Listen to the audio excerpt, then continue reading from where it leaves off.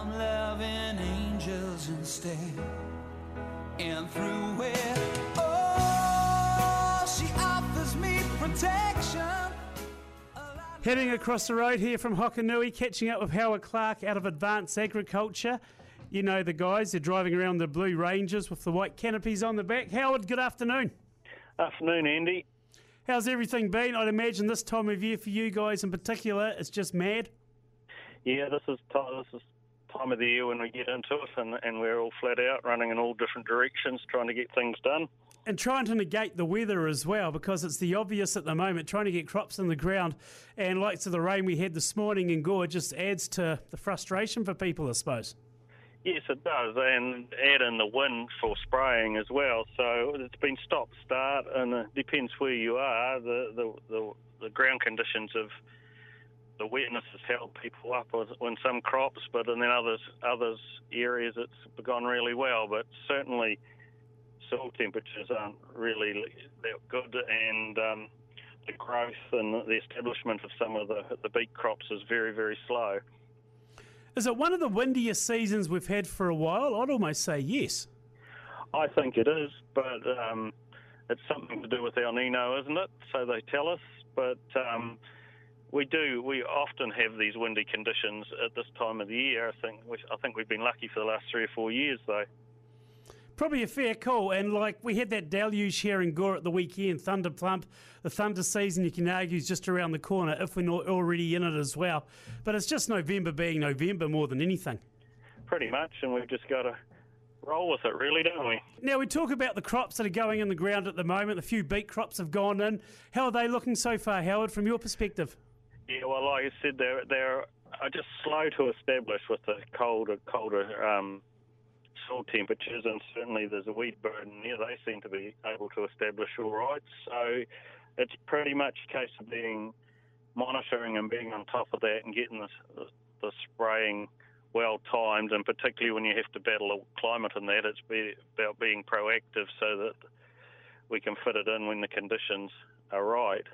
And bearing in mind too that this weather conditions put a hell of a lot of pressure on contractors to get things done, so it can't always happen instantly. It's a great season for wheat growth, unfortunately. Very much so. Just winter crop season as well. A lot of Swedes will be going in the ground shortly, beet, as we talked about, and kale, and just comes around rather too quickly during the course of the year, though, doesn't it? It seems to, and certainly the beet's well underway and in, and the brassicas season's just really sort of starting to kick off now, and I think this year with the squeeze on the budgets and that sort of thing, there's a lot of people looking at second cropping, multiple cropping of winter crops, less grass being sown out. So it's a case of choosing the right varieties and rotations there and getting conditions right to get good crops out of those second crops. I remember back in the day we did a second crop of Swedes. We had club root through there, and it wasn't a pretty sight. So it's a case of doing your homework first if you are recropping and making sure that all the stars are going to align. Certainly is, and multiple cropping of Swedes is not a good idea. You got to start looking at kale after your first crop of Swedes. So yeah, that club root can be devastating. So getting the rotation right is important. Is there any set rhyme or reason as far as putting in kale that you can't do it yearly? It's not good practice to be multiple cropping, and as you multiple crop with the same varieties, over time diseases will build up and conditions will become harder to grow a good crop. So rotation is better than multiple cropping, but some people are forced into those situations and it's just trying to do the best you can. But two or three crops of kale is okay, but breaks between them is far better. As far as the arable side of things, Howard, how's it been? There's a few late crops of barley still going in just with the changeable weather conditions, but overall we had a real good early spring, and the crops that have gone in well and are establishing well. again, they're slower than normal just because of the cooler conditions, but the autumn sown crops are certainly coming through and starting to look pretty good now.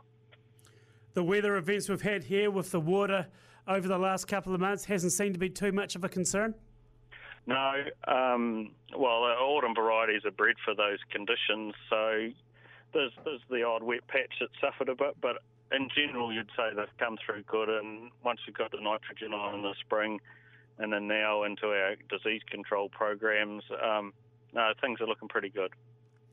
And as well, you've got a new staff member on there, a name well known to the Gore community as well. Yes, Gus Shanks has joined us from RAGT, or what used to be Seed Force, and certainly great to have him on board with the experience he's got in the seed industry and also in growing crops and in the ag chem industry as well. Would you say his banter is as good as his knowledge? I'd say so. Yeah, no, absolutely. Welcome to Garth, to the Advanced family. You guys are all over the area, all over the province as well. Like I say, we see the utes everywhere. Howard, if somebody wants to get in touch, what is the best way? The contact details are all on our website, or call their stores in Clutha, Gore or Invercargill. Good on you, Howard. Always great to chat. Thanks, Andy. Howard Clarke out of Advanced Agriculture, right across from us here in Gore. Before we finish up for the hour, resident sporting guru Nathan Burden, all going to plan. We have a bit of an update on what's happening with this Highlander squad just been announced. One-way street